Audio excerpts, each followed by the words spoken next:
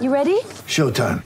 On May 3rd, summer starts with The Fall Guy. Let's do it later. Let's drink a spicy margarita. Make some bad decisions. Yes! Audiences are falling in love with the most entertaining film of the year. Fall Guy. Fall Guy? Fall Guy. That's what the poster said. See Ryan Gosling and Emily Blunt in the movie critics say exists to make you happy. Trying to make it out? Nope. Because I don't either. It's not what I'm into right now. What are you into? Talking. Yeah. The Fall Guy. Only in theaters May 3rd. Rated PG-13. Sometimes needing new tyres can catch us by surprise. That's why Tyre Power gives you the power of zip pay and zip money. You can get what you need now, get back on the road safely and pay for it later. Terms and conditions apply. So visit tyrepower.com.au or call 13 21 91. One of the driving forces as to why this grand final is in Queensland tonight, and with a view of what the legacy could be, is Tony Cochrane, who is far more than just the chairman of the Gold Coast Suns. Tony, perfect day to talk. Welcome to Crunch Time and congratulations on this day dawning.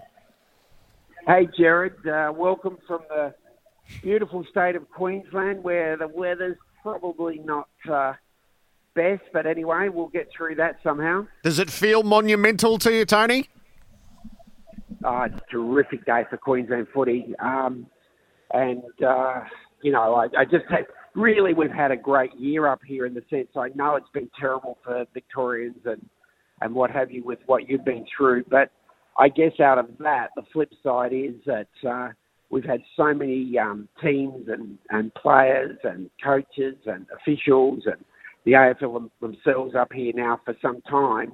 And it's been really tremendous because I've got to all see firsthand how strongly the game's growing up here, which is just testimony to a lot of work from a lot of people over a lot of years. But, it's the old story, keep on keeping on.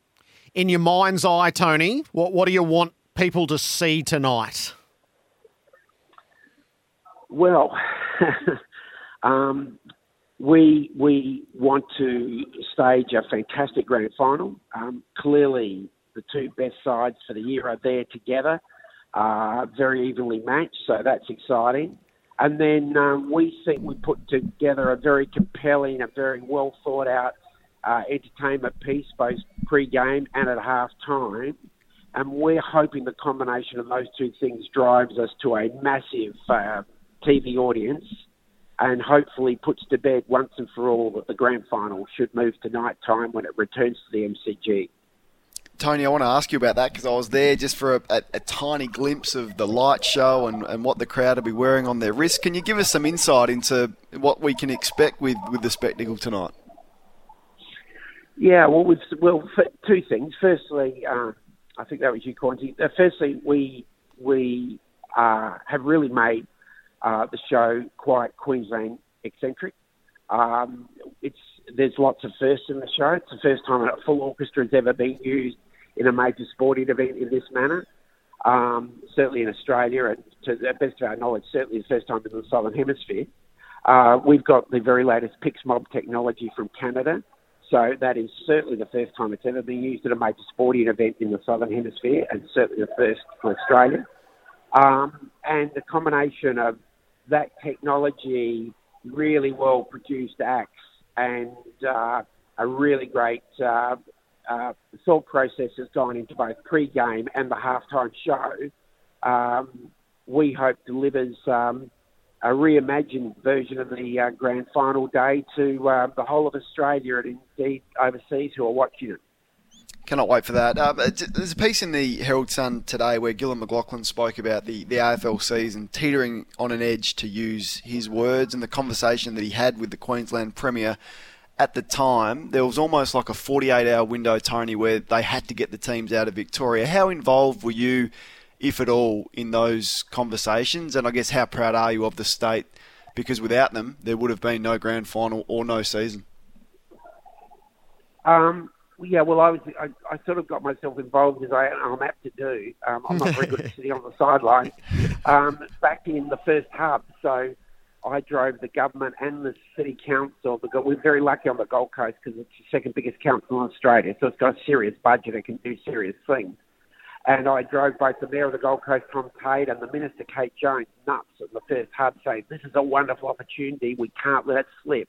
Help me get some money together to try and convince the the powers that be at the AFL to let's try and develop a small hub, which we did, you might recall, first up with the 2 South Australian sides and the 2 WA sides.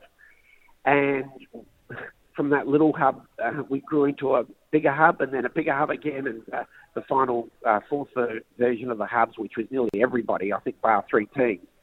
So, my fingerprints were all over the scene of the murder, and, it was a really enjoyable murder because it has given footy up here such a focus. We are in an NRL state, but let me tell you, and they would be quietly getting more and more concerned because we are slowly but surely winning this battle. There'll be a time in the next 10 to 20 years where Queensland is a hugely strong and a very proud AFL Indigenous state.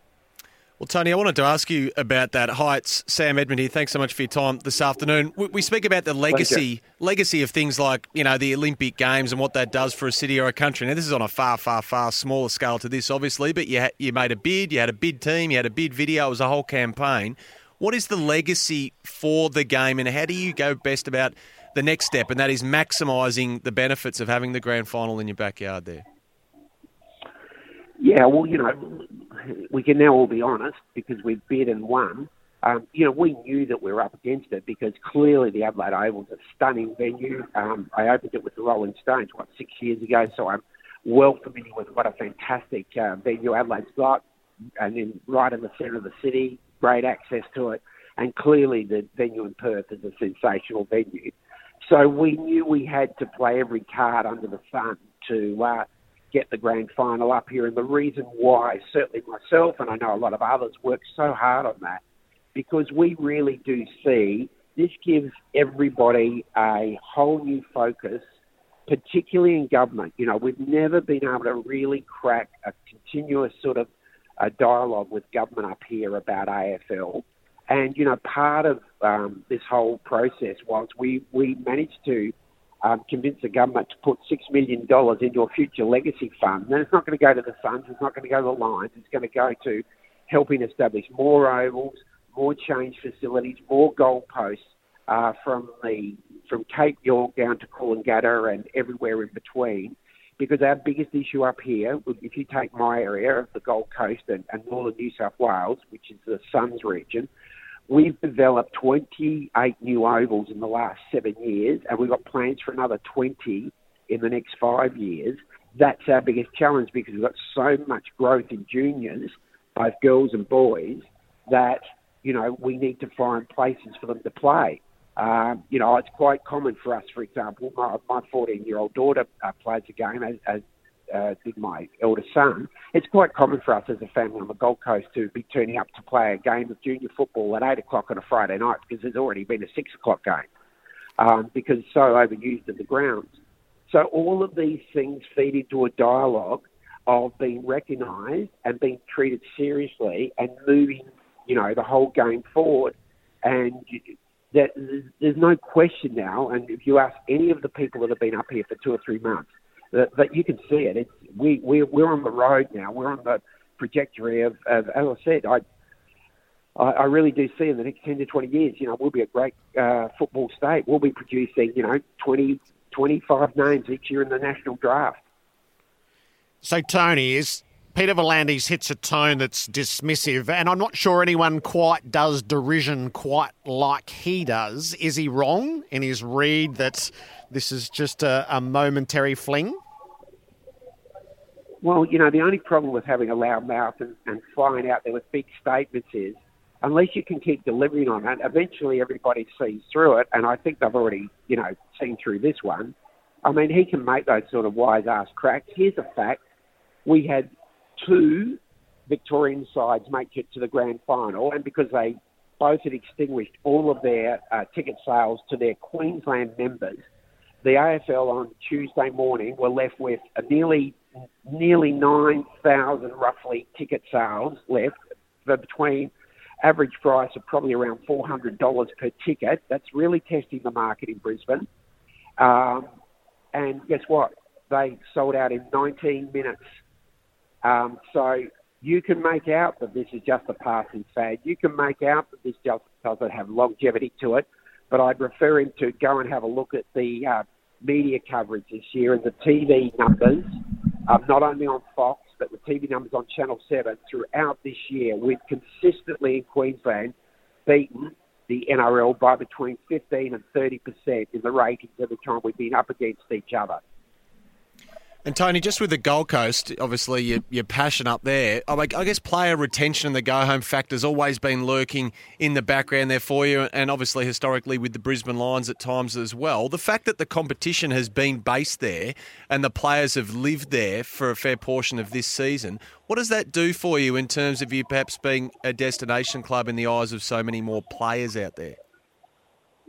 Well, I never thought I'd thank the Chinese for too much, but I'm thankful that perhaps they did start this virus, because in one foul swoop, they've solved two of my biggest issues that, certainly I and others have fought up here for ages.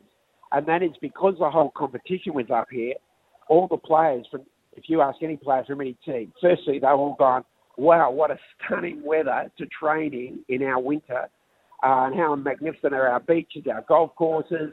They can go out, have a coffee, they don't get harassed, they can just live a normal life. So that's point number one that's been illustrated firsthand to the entire competition. The second point that's been illustrated firsthand to the entire competition is all the crap about our facilities aren't up to standard, because I think if you ask any player now who's been training or seen our gym and seen all our TNA facilities, our 3 practice grounds that we've got at the Suns, they're all going, holy hell, these guys have got a fantastic setup. What's all this rubbish about, they don't have the decent facilities? So we've won a lot of people over in that process, and we've gone from being a club 12 months ago who, there were smart asses commentating we should have been shipped off to Wagga Wagga or Tasmania or somewhere else, who are now saying, I totally get the big picture in the Gold Coast, and I see the future, and I see what they've done. I see the $550 million they've created in their hub and Metricon Stadium. And, we've just had the pleasure at that stadium of hosting 46 games of AFL this year, which is the same as what the MCG does in a normal year. So, I think we've ticked a few boxes. I think we might have shut up a few critics. Well, I certainly hope so. And, I think we're on the road. Tony, it's great to have you on. Tell me, what makes you most nervous about tonight, these hours out? The rain. Yeah. If you've got one thing, rain and a 70-piece orchestra don't do is mix. How many weather apps have you got on that phone of yours, Tony?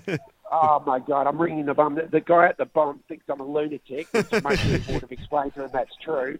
But I'm driving the Bureau crazy with updates every hour, and I'm like a nervous parent waiting for the child to be born. Tony, you've done a sterling job on behalf of the game and your state. I hope it's everything you dream of tonight. Oh, thanks, and thanks for all your support, everybody. We really appreciate it up here, and let's just hope we deliver a stunning grand final that everybody remembers. Want to witness the world's biggest football game? Head to iCanWin.com.au, predict Australia's score with a crystal ball, and it could be you and a friend at the FIFA World Cup Qatar 2022 semi-finals, all thanks to McDonald's. Maccas, together and loving it. TNCs apply. For many years.